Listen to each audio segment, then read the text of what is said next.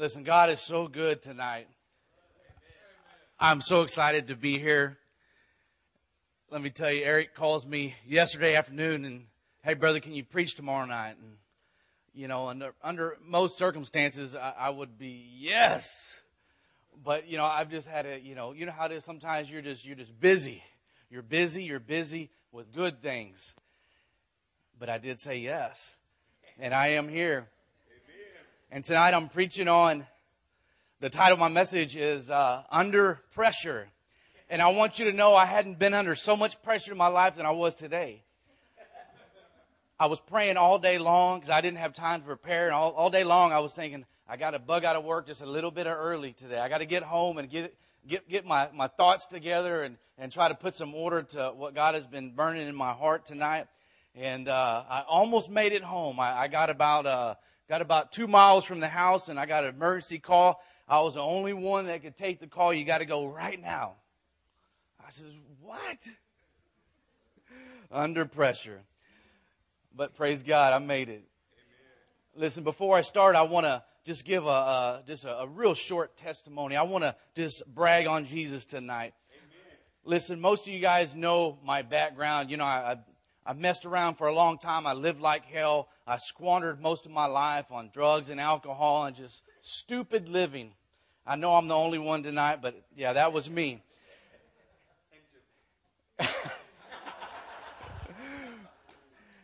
But God rescued me from that. God radically changed my life, and today I'm a totally different person, praise God.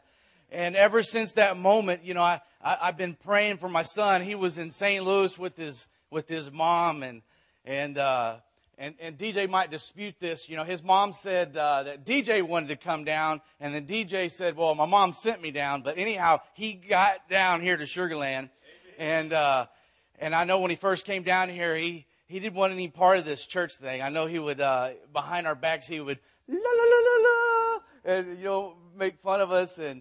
But my prayer was that God would capture him the same way that he did me, because he was lost. I was lost. We were all once lost. And we prayed, and DJ, he just, you know, until God taps you, until God, you know, smiles on you, until God opens your eyes, you're blind. You don't see it. You don't get it. None of this makes sense. There's no connection. And then one day, praise God, I was pulling my hair out. And then praise God, you know, thank you, Alex and Haley. You know, all it takes is one word, just a timely word, and it'll change a life. But for whatever reason, it was just a normal Wednesday night service for DJ. It was a normal night for most of us. But at the end of the service, Haley stepped out and gave him just a little prophecy, a little word. And for whatever reason, it just happened to be the very thing that he was thinking about. And so just that one word that she gave him, it confirmed in his heart that, hey, God is real and God is talking to me.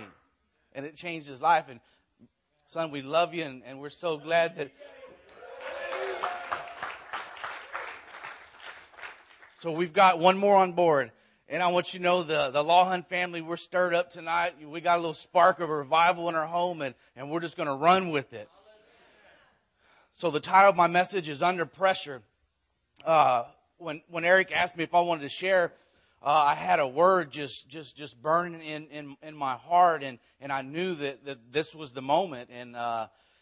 And basically a couple of weeks ago, I had woke up with this phrase just going through my mind, and for some reason, some people have different moments during the day that they think the best. There's clarity. Their mind is just, you know, free, and God speaks to them. For me, it's just, you know, if I get a solid 8 hours of sleep and my brain is like an alarm clock, and I just wake up, you know, at this set time in the morning, and then for the few minutes that I lay there, I'm awake, but I'm just laying there, and I'm just kind of on the verge of kind of waking up and half asleep. It's like in those few moments that my mind is just clear, that God speaks to me quite often. And a couple weeks ago, God said this phrase to me, and what it was bend me. And see, as soon as I heard that phrase just repeating in my head, I knew what God was saying because I was very familiar with that phrase. If you go way back, and if you ever heard of Evans Roberts, Evan Roberts was just a coal miner in the United Kingdom in Wales, and God used him. He was just an instrument, but he ushered in revival, the great Welsh revival. God used him. And on the heels of that great revival, he was at a meeting, another little, some kind of campaign of some sorts. And he was at this meeting, and that the person that was speaking began to pray that prayer, Lord, bend me. And God spoke to Evan Roberts and said, hey, you need to pray that. Pray, Lord, bend me. And so that's what Evan Roberts began to pray. Lord, bend me. And when I first heard that, that's so unusual, because when I think of great works of God and great men of God and all these wonderful things, I don't usually think of just, it doesn't sound, it doesn't ring any bells with me. It doesn't rhyme. But the words, the meaning behind that phrase is what God was trying to impart to Evan Roberts. See, what he wanted to do, whenever God wants to do something, He wants to do it in you. Amen. If He wants to bring change to Sugar Land, He wants to do it in you. Collectively, us, yes, but it starts with you.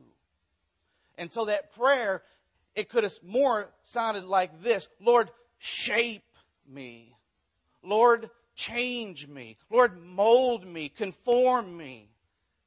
See, that's the prayer that he prayed by saying, Lord, bend me. And then Eric Treaster brought a message about the cup. What a good word. It resonated with me. Because, see, when he's preaching that, see, when Jesus was in the Garden of Gethsemane, when he was praying, Lord, Lord, Lord, but not my will, but yours be done. Lord, may this cup pass. He prayed 3 times. He didn't really want to do that. He knew what was being asked of him. It wasn't easy. You see, that's what God was doing in that moment. He was molding him. Jesus was conforming to his Father's will. He was being shaped into that will. And sometimes when you think of something being bent, it's often a painful process. It's not an easy one, and that's what Eric Treaster brought, that word, the cup of suffering that he drank in that garden. So tonight I want to talk to you about that, about being bent, being conformed, being shaped into the will of God. You know, really, that's really what God wants from us. And He will go to great lengths to obtain that. You know, the people of Israel, they spent, I mean, how many years and years? And I told my wife, it's almost comical, because in my Bible it has maps, and we've all seen it, and it's just one big giant circle. They just traveled in a big circle. So it wasn't like they were on a mission. It wasn't like they were going somewhere. It was more than just that. God was trying to work something out of them. He was, in the Word it says that He was trying to show them what was in their heart. And He did it through the circumstances. So when God tries to bend us, when God tries to shape us, when He tries to mold us, He'll bring situations in our life. Oftentimes, painful situations. Oftentimes, it might look like a coworker that just rubs you the wrong way, that just brings out the worst in you. You know, it might be a husband, a wife, a close friend. It might be someone on traffic, your commute every day, the same exit, they cut you off. But see, God is working in these circumstances, and He's trying to mold these things, trying to conform your life to a certain pattern. I didn't have a lot of time to prepare. And today when I was working, I scribbled a few notes down, and all I could find were these little bitty pieces of paper. So Lord, help me tonight. And Susan, you help me too back there.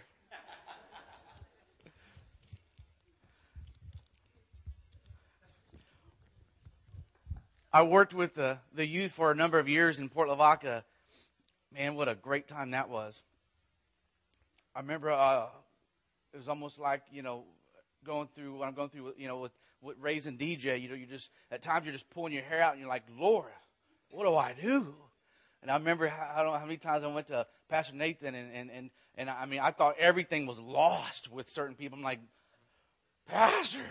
He's like, oh, you're doing fine. You're doing fine. Just keep them between the ditches and you're doing fine.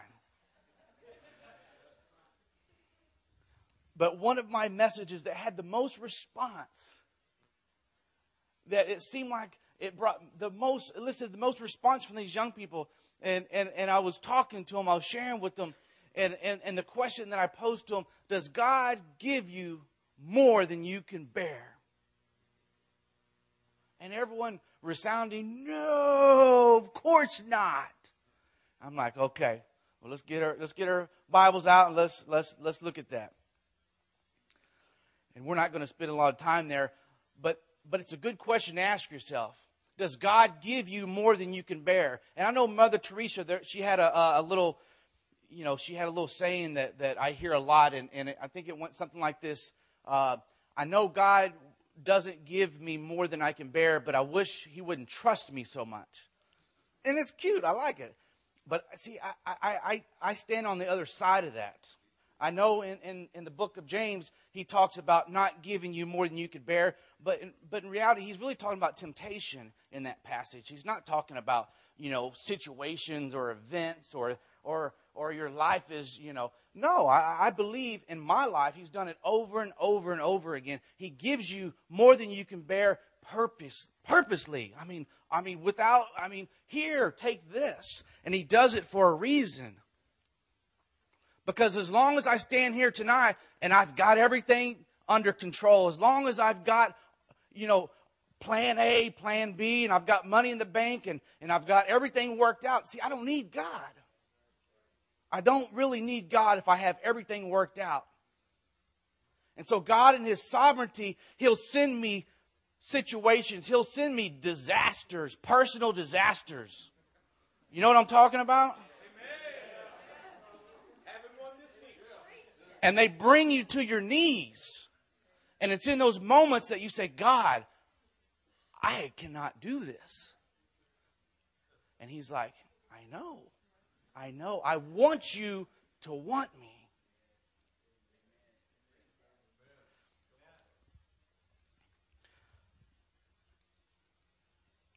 So when God sends us pressure, this bending, this molding, this shaping, that's what we're talking about tonight, is pressure.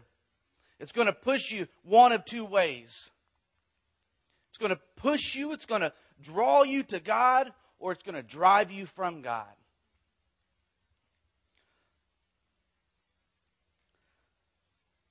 Now I want to say something here, and I don't know why, but I feel like this is so important. And if you could just remember one thing, and I might say it a couple times before it's over with, but remember this. Up until now, remember this. Desperation always moves the heart of God. Desperation will move God. I think of the book of Judges, and there's another cycle that we see over and over again. God, the people of Israel are serving God, and everything is wonderful. They fall into sin, idolatry. Then they fall under oppression.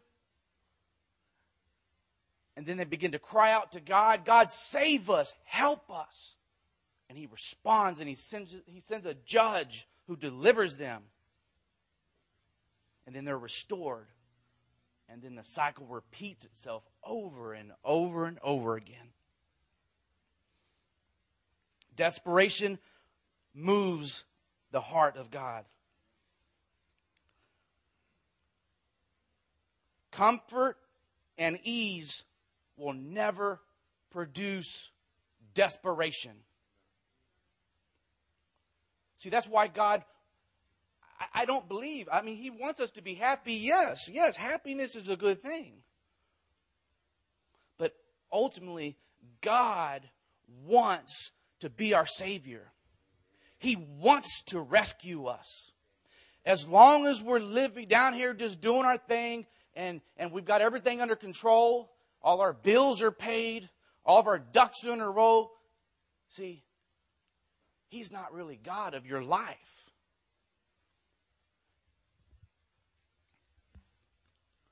A life of comfort and ease will never move the heart of God.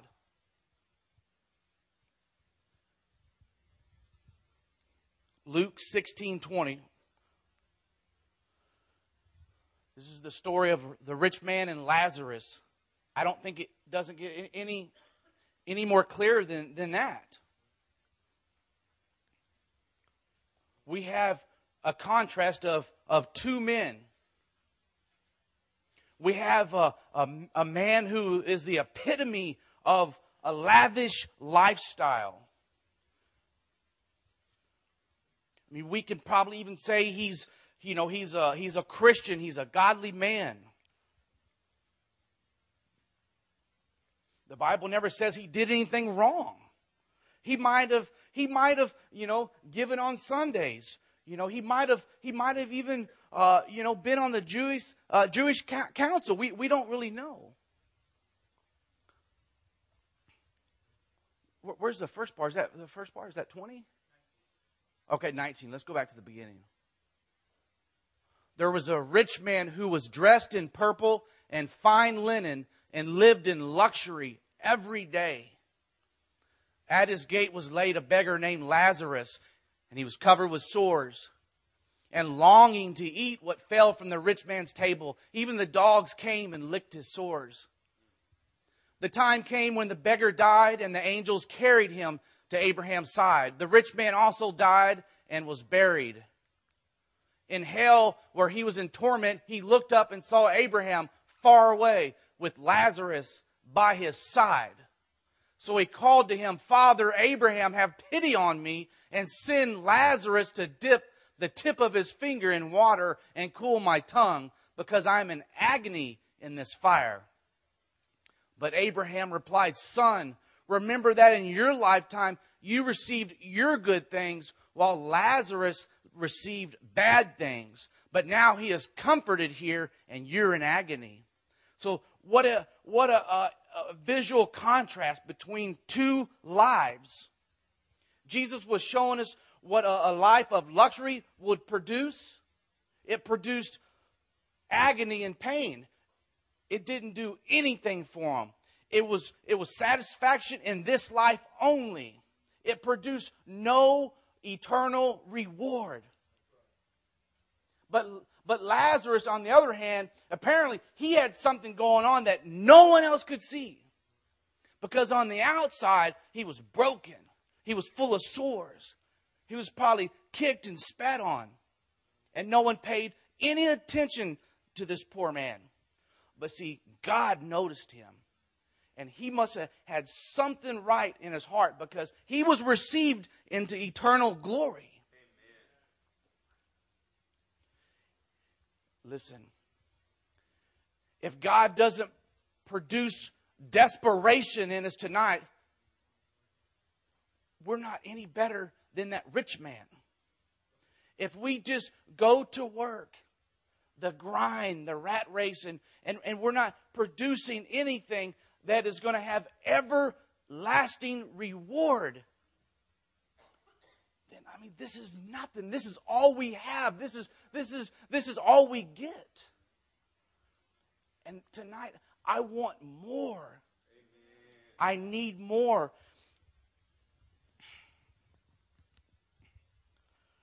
Great men of God, and we know that they're just used mildly. They're just normal people. But you know what I'm talking about. Men that have been used mildly by God.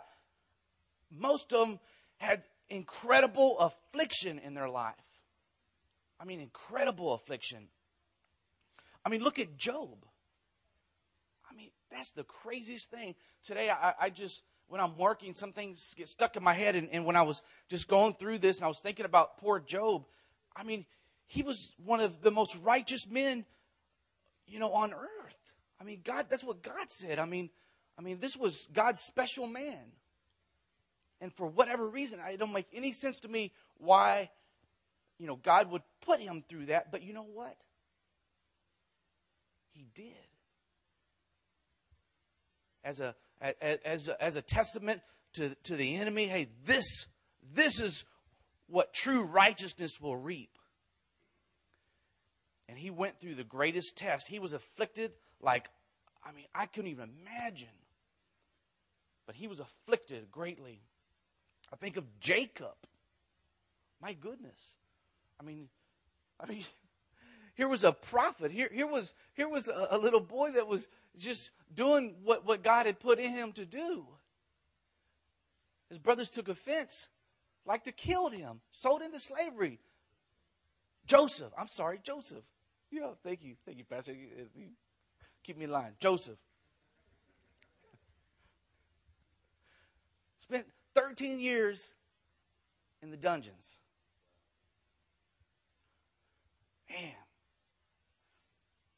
And then there was Paul.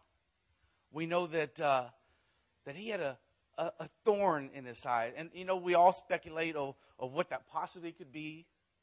I mean, who knows? But Paul prayed 3 times, Lord, take this away. And no, my grace is sufficient for thee.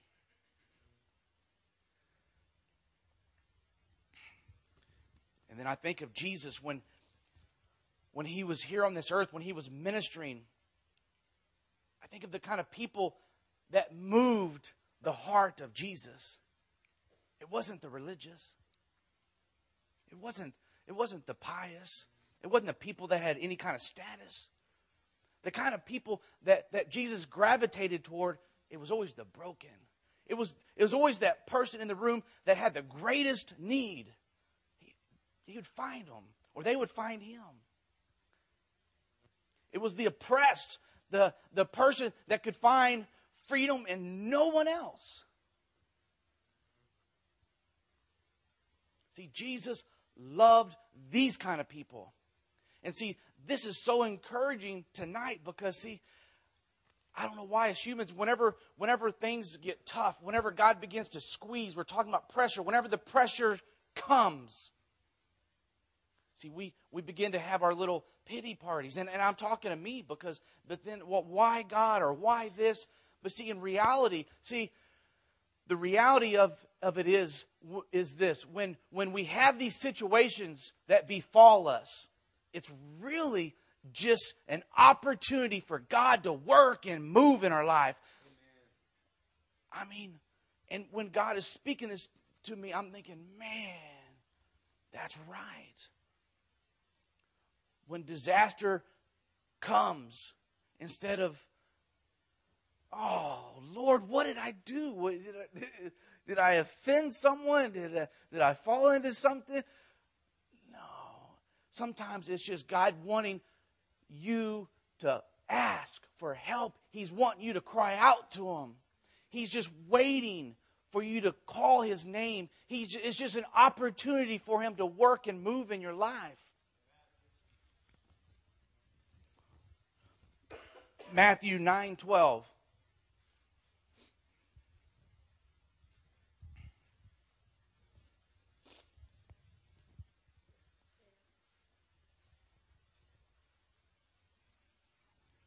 This is kind of cool, having that up there. Yeah. Jesus speaking, He says, "It is not the healthy who need a doctor, but the sick." Amen. See, that's good news. That's very good news. So when we feel like we're under all kinds of pressing, we're under all kinds of pressure, and we feel like, things aren't going like it should, it's really God just working in our circumstances. When I lay there a few weeks ago and God began to speak that word that Evan Roberts was praying, Lord, bend me. I'm a very visual person, and I always get images and stuff, and nothing prophetic like, some people. These are just in my brain, But I remembered, I used to watch the Discovery Channel a lot, and there was there's one program, I think it was called How It's Made. Anybody? Any Discovery Channel people? All right, How It Was Made. And they'll take a product or an item or a process, and then they'll just spend 30 minutes dissecting it and go behind the scenes and show you, everything you want to know about, marbles or BBs, I don't know. And but when I'm laying there and I'm thinking about this, Lord, bend me. And I told my wife this. I said, for some reason, the image that began to play in my mind was an episode from How It Was Made. And this particular episode, they were showing how pianos were made. And it was a local manufacturer here in the U.S., American made, and I don't remember the name of it, but it was some famous, they were making like baby grand pianos. But the part that I remember the most was, now you know how these pianos are shaped, right? I mean, the one side, I mean, it's like, it's ridiculous. One side is kind of straight, but the one side, I mean, it's got these huge curves in them. And then they were showing how they take this special wood and they treat it and do all this stuff to it. And then how they conform it to that shape, it just blows my mind. It just stuck with me. And what they do, they take these boards and then they saturate them, just get them wet. And then they take these boards and they have this, it's like a jib. It's the shape that they want this to be, formed into. And then it's a hydraulic ram, and it just rams this board. It's wet though, mind you, and they just ram this hydraulic ram, tens of thousands of pounds of pressure, and they do it real slow and just gradually. I think it's over several days that they begin to do that, and they just ever so slowly, this thing begins to take shape. And so they keep pushing, with the different rams and pushing this once was a true and straight board into this incredible shape. And then once they get it to the final shape, then they let it dry, and then bam, out pops this thing. And so as I'm laying there and this prayer is going through my mind, and I realize, see, that's what God is telling me. See, and this, for me, I'm just gonna tell you some of my thoughts. There's this thing of brokenness, and I think there's a lot to be said about brokenness. I believe, I'm a reader of Watchman Nee, and the breaking of the outer man, that God wants to release, His Spirit in you, and there all kinds of thoughts and ideas of brokenness. But I think I might have maybe had a little bit of a misconception about brokenness. See, for some reason, I thought maybe God just wanted to like crush me, and just smash me, But see, that's not true. That's not true at all, because that totally defeats it's self-defeating. See, God wants to raise up a people unto Himself. He doesn't want to crush people. He doesn't want to do that. And so God began to kind of speak to me. See, He doesn't want to break you and crush you. He doesn't want to crush your spirit. Yeah, there's things He wants to break off you. Yeah, there's things that you need to be broken in. But He doesn't want to break your spirit. He doesn't want to crush your spirit. That board, it's a very slow process. I mean, an incredible amount of pressure. And see, when God is trying to shape us, see, there's pressure. God is applying just nice, steady, even pressure. It might look a little bit different for different people. It might happen more suddenly. There might be more of a delay for some people. It might be a hard push, and then it might relax for a little bit. I felt like last year there was a lot of pressing in our lives. There was a lot of pressing. There was a lot of friction in some of our personal lives last year. And it was painful. You know, if I was that bored and these hydraulic rams are pressing me, it'd be like, I don't want to go in this shape. You know what I'm saying? But see, in my mind, that's what I'm thinking, and that's what God is trying to tell me. Yeah, you're resisting, but it's like you just need to stay pliable. You just need to stay moist. You just need to let me do this. And then let me get my little notes out here. All right, thank you. So my thought was about the making of this piano, how that related to how God wants to press us and how God wants to shape us. And I couldn't help also think the Bible, the Scripture uses a lot of analogies and comparisons, and I know one of them it compares, like running a race and competing.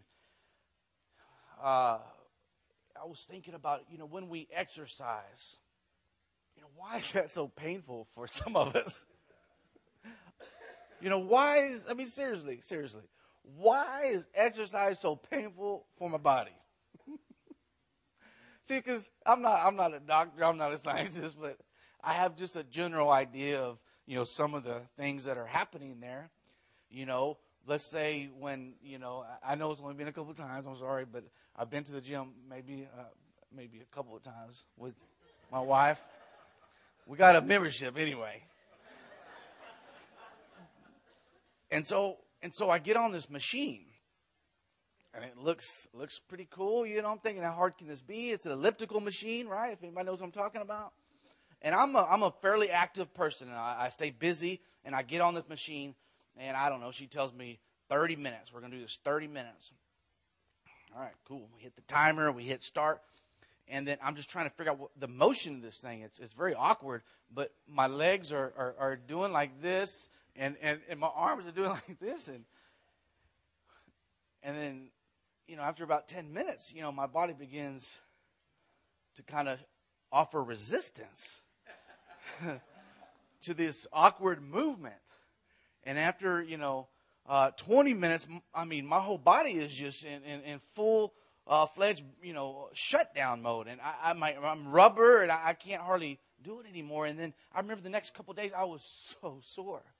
In places, just weird places, and but we understand that our muscles are being, used and activated, and we know that it's actually tearing and breaking of muscle. That's why we're sore. And so, for 2 or 3 days, our body is repairing itself, and it's getting bigger and better in that area that you worked out.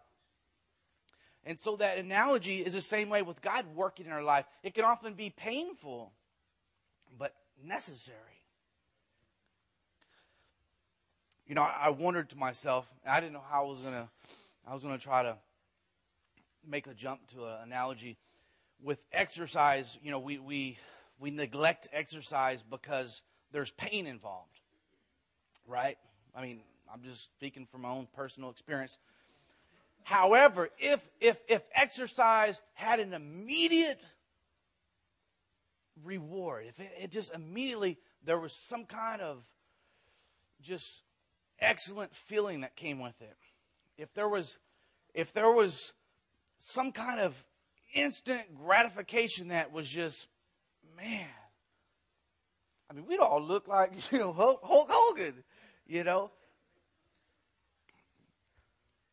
But it's not. It's not. But the idea that I'm trying to get across to you is God works through pressure. He works through friction. When He's molding us and shaping us, it's often painful. And all I'm trying to do is to get to shift our focus of what it feels like. When I'm on that machine, I wanted to shut down at 20 minutes. I really did. But Susan was still going, and I knew that I couldn't.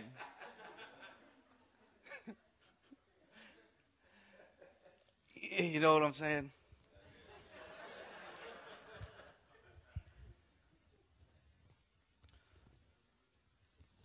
I got my notes all mixed up here.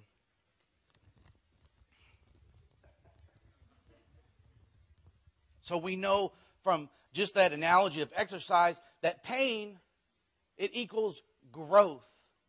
It's not just for the sake of pain. God does not exact pain on us just for the sake of just so we can just suffer. No. There's a reason for it. There's a reason for it. God is trying to build us up.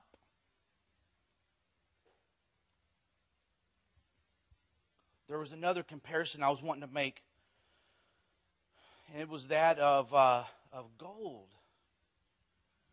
Now, you know, gold is the most malleable metal.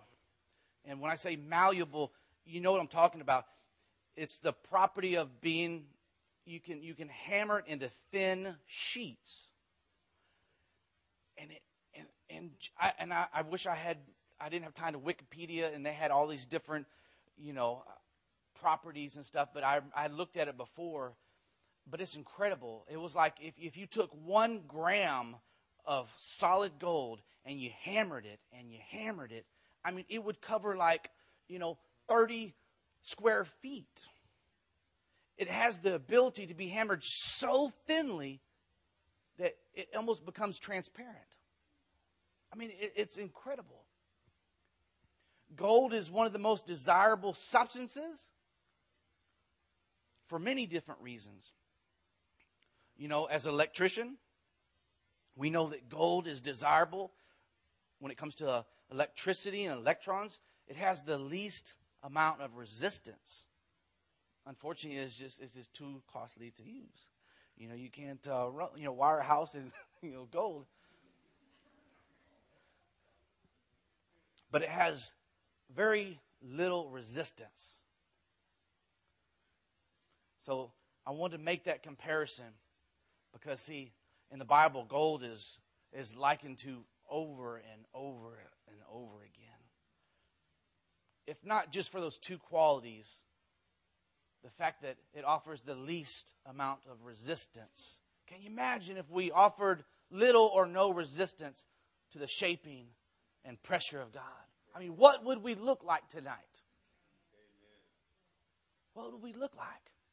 If we allowed God to pound us and shape us into thin sheets, and we could just go further and further than we thought we ever could, what would we look like tonight? As a youth pastor, I love skits and drama and all that. And there was a group of guys, the skit guys. Some of y'all might know that group. Yeah. John Joy, where are you? You need okay. Skit guys. Anyway, they do skits, obviously.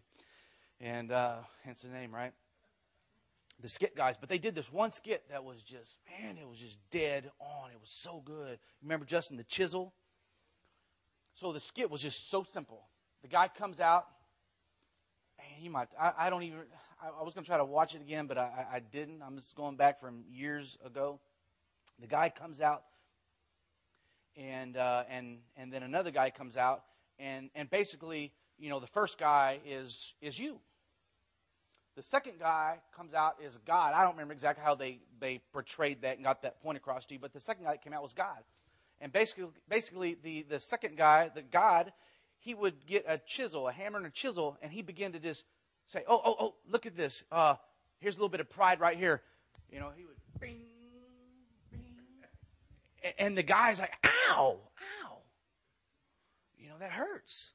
God's like, I know. Well, look right here. We got some selfishness over here, and it went on, and it was it was a little funny in the beginning, but then as it went on, you're like, it's not so funny when you realize, as they're calling out these defects, they're calling out these deficiencies, these glaring, issues. It's like, man, that one hit really close to home. And see, that's the object of God in working in our life. He wants to shape us. And yeah, it's painful. It hurts. it hurts.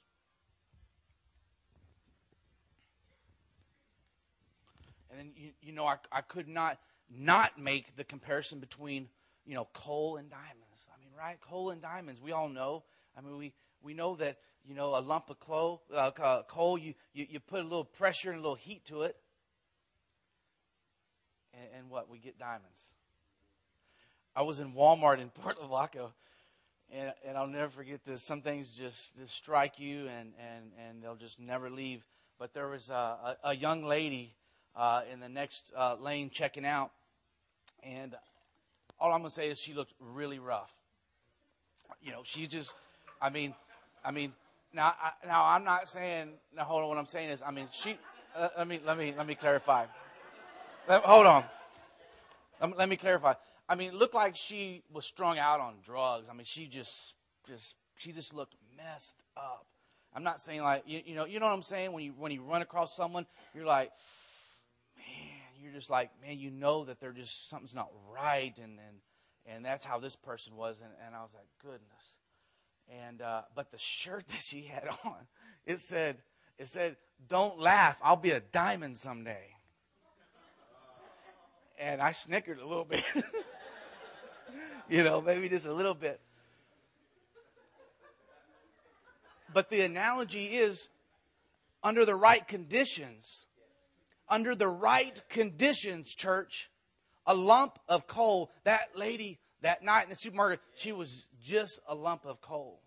She was.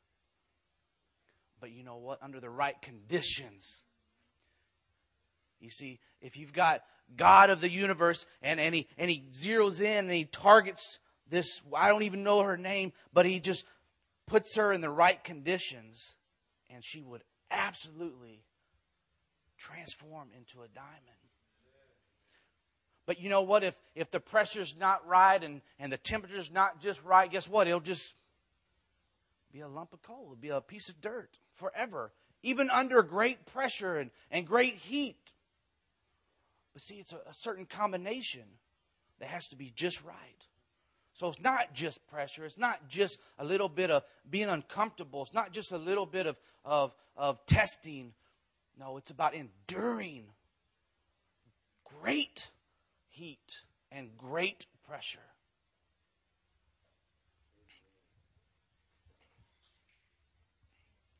I don't even know how I'm doing.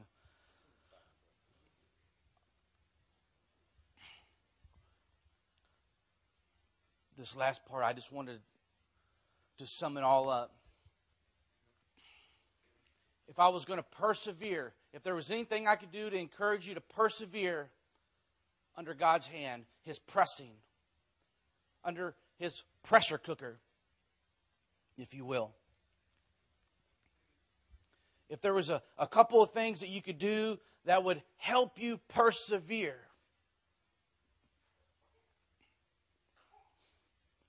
I think the most important thing would be this one thing, is to know that it's God Himself that is working. See, because it changes everything when you feel like, you know what? It's my principal. He don't like me. Keeps calling me out in the hallway. I'm not talking to anybody in particular. It could be that coworker that just seems to find that one button that just sets you off the whole day. It might just be that sister-in-law that you just can't stand. I'm just making stuff up randomly.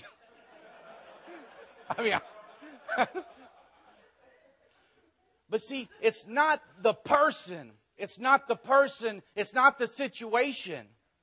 See, if you recognize that it's the hand of God that is doling out your circumstance, it's God Himself ordering the very footsteps of your life.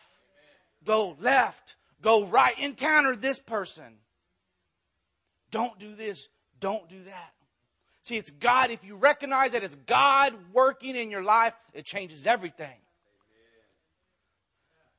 See, if I know it's just someone working against me, it just chaps my hide. But if I know that God is working through this person, see, then it changes everything.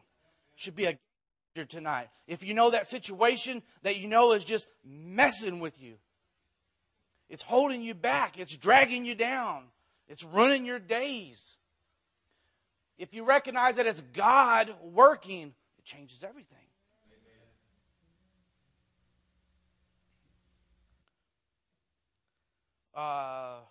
Acts 26:14.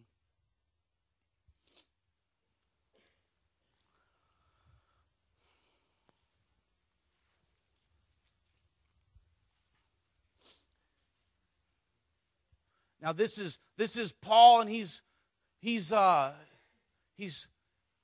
explaining his encounter with the Lord Jesus. And this is what he says that Jesus told him. Jesus told Paul, Saul, Saul, why do you persecute me?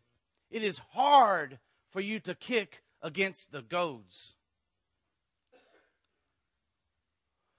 So in a nutshell, Paul was going this way. Right road, wrong direction. Right, Pastor? He's going this way. And the Lord is working in his life, and a goad is like a spur. Like if you're trying to control an animal, it's something that'll prod an animal to get them to change direction. The Lord God was goading Paul, trying to get his attention. You're going the wrong way. See, to Paul, it looked like the right way. It was serving God in every capacity that he knew how. But it was the wrong way. And Jesus appeared to him and be like, Saul, what are you doing? That's what he says. What are you doing? I'm trying to guide you, and you're fighting against my guidance. See, if you know it's God that's trying to goad you, it's not a person trying to control the situation. It's God trying to shift your direction.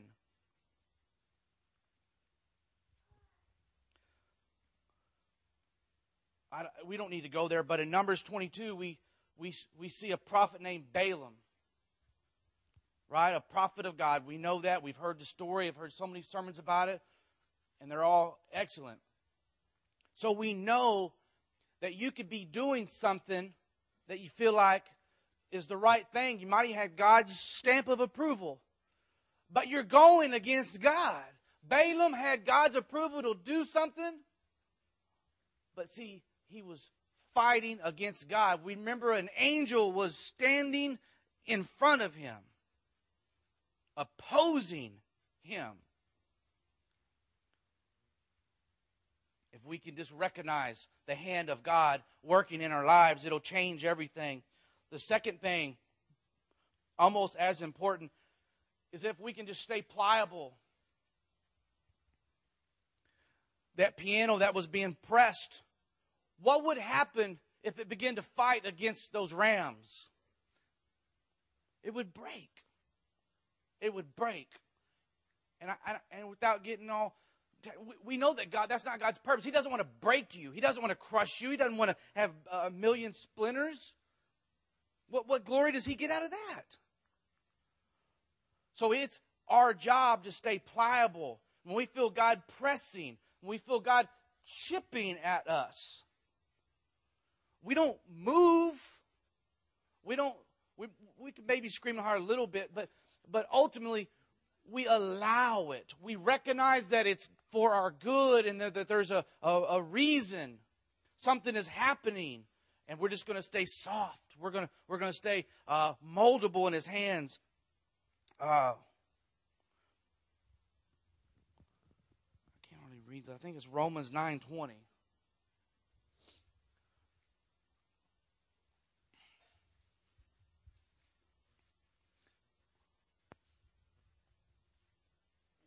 But who are you, O man, to talk back to God? Shall what is formed say to him, who formed it? Why did you make me like this? Go to the next verse. Does not the potter have the right to make out of the same lump of clay some pottery for noble purposes and some for common uses? He's the potter, I'm the clay. Can you imagine, if you will, a potter, they throw a piece of clay on the wheel. I've seen it done, don't know anything about it. But as it begins to spin and he begins to shape it, begins to scoop, throw some out, might even at some point put a little bit over here. Obviously he's making something. The master is crafting something on that wheel. I mean, think how ridiculous it would be if that clay would say, wait a second, I don't want to be a bowl. I mean, it's ridiculous. You know, I don't want to be a youth pastor. Because that's what I said. I said, I don't want to work with you. That's not what I feel like God's called me to do. And I was youth pastor for 4 years. And it was so good.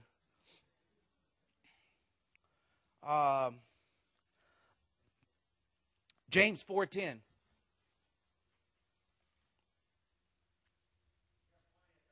Okay. I didn't want you running out of tape or something. Okay. James 4:10. Humble yourselves before the Lord, and He will lift you up.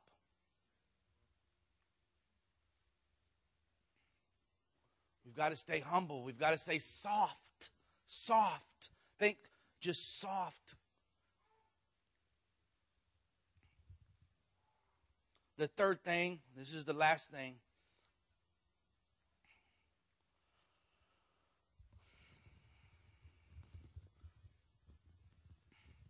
Under the pressing of God in your life, it is so important that we stay in fellowship. We've got to stay in fellowship. Proverbs 27:9. You know, God never meant for us to go alone. Never. He always sent them out 2 by 2. I mean, He created Eve to be a helper. I mean, it was never in God's design that we're to be a single entity. In the New Testament, we see a pattern of the church emerge. And we see that God, from then on, worked everything through the church. It was always a body of believers. Perfume and incense bring joy to the heart, and the pleasantness of one's friend springs from his earnest counsel. Because when you're under the pressing, sometimes your thinking is cloudy. Sometimes your thinking ability is skewed. It might be just a little bit off. You know, when you're hurting, you're in pain. You know, I'm at 29 minutes on the elliptical. I'm not thinking straight. But see, Susan was there, and she was over there to encourage me to go on. Babe, you can do it. But I cannot overemphasize how important it is to have godly fellowship, brothers and sisters in your life to carry you. There are times when you're broken, you know, your life is in pieces, and you're just like, Lord, you know, and then there's a brother, there's a sister that'll pray with you and say, hey, you can do this. Come on.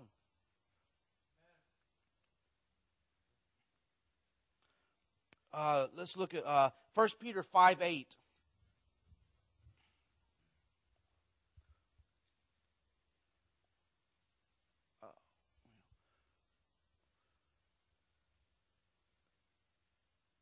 He's speaking, he says, your enemy, the devil, prowls around like a roaring lion, looking for someone to devour. Now listen, we've probably all watched, you know, I told you I watched Discovery Channel, and we've seen those videos, you know, of the lion, and he's on the hunt, and he's stalking, you know, that group of elk, you know. And it's amazing how these predators, what they always do, they always find the weakest one they never go for the fastest, strongest one of the group. They always find one that's lagging just a little bit behind. They find one that's just moving just a little bit slower. Maybe a little bit smaller than the rest of them. And then he goes in for the kill. And see, the enemy here is being likened to the lion. And see, the lion and the devil work the same way. The devil will do the same thing. When he sees someone down, he sees someone lagging just a little bit behind, that's what he wants to do. He wants to get you isolated. He wants to get you away from your fellowship, out of your body of Christ, your protection. Once that lion gets that elk away from the group, it's done. I mean, they run and run and run, but it's just... If the enemy can get you isolated from the body of Christ, you're done. It's just a matter of time. You might stay out of his reach for a little bit. But I'm telling you, it's just a matter of time that if you get away from this body that he's placed you in, you're done.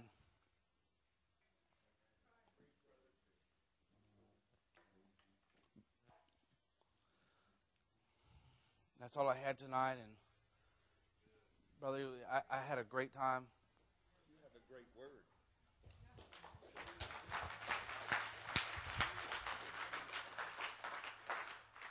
Susan, for your husband, would you put Psalm 37 and verse 3?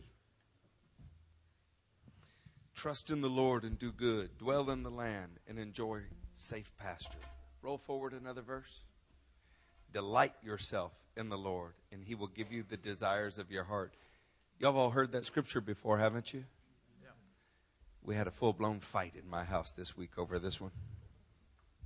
It's a good fight. Sometimes you need to have those. It turns out that word, delight yourself in the Lord, and he will give you the desires of your heart. Delight is a Hebrew word that means, the Hebrew word is onag. Onag means happy, soft, and pliable. Good word. Pliable. When you're happy with the Lord, when you're soft with the Lord, when you are pliable with the Lord, He gives you the desires of your heart. Do you know why? Because He's just shaped your heart to desire what is His. Isn't that good? In my home this week, we got to wrestle with the idea of being uprooted from one community and planted in another. But what if it's just what the Lord wants to do? Let me ask you, does being unhappy with it help? Does being hard to it help? Rick works with plywood sometimes. You like plywood because it's strong, but you also like it because it bends. When you look at plywood, it's got 4 or 5 levels in it. And if you bend it, the top one is actually stretching. What's happening to the bottom one? It's crunching. When the Lord is shaping us, when He's moving us, there's a lot of push and pull. There's a lot of that. Best thing you can do is get really, really happy that He cares enough to have His hands on you. Amen? Yeah. I've watched this happen in Rick and Susan's life. I've watched them grow in the Lord. I've watched them embrace every bit of it. Did it bless you? Yep. I'm telling you, that was a warning from heaven tonight, right there at the end. Yeah.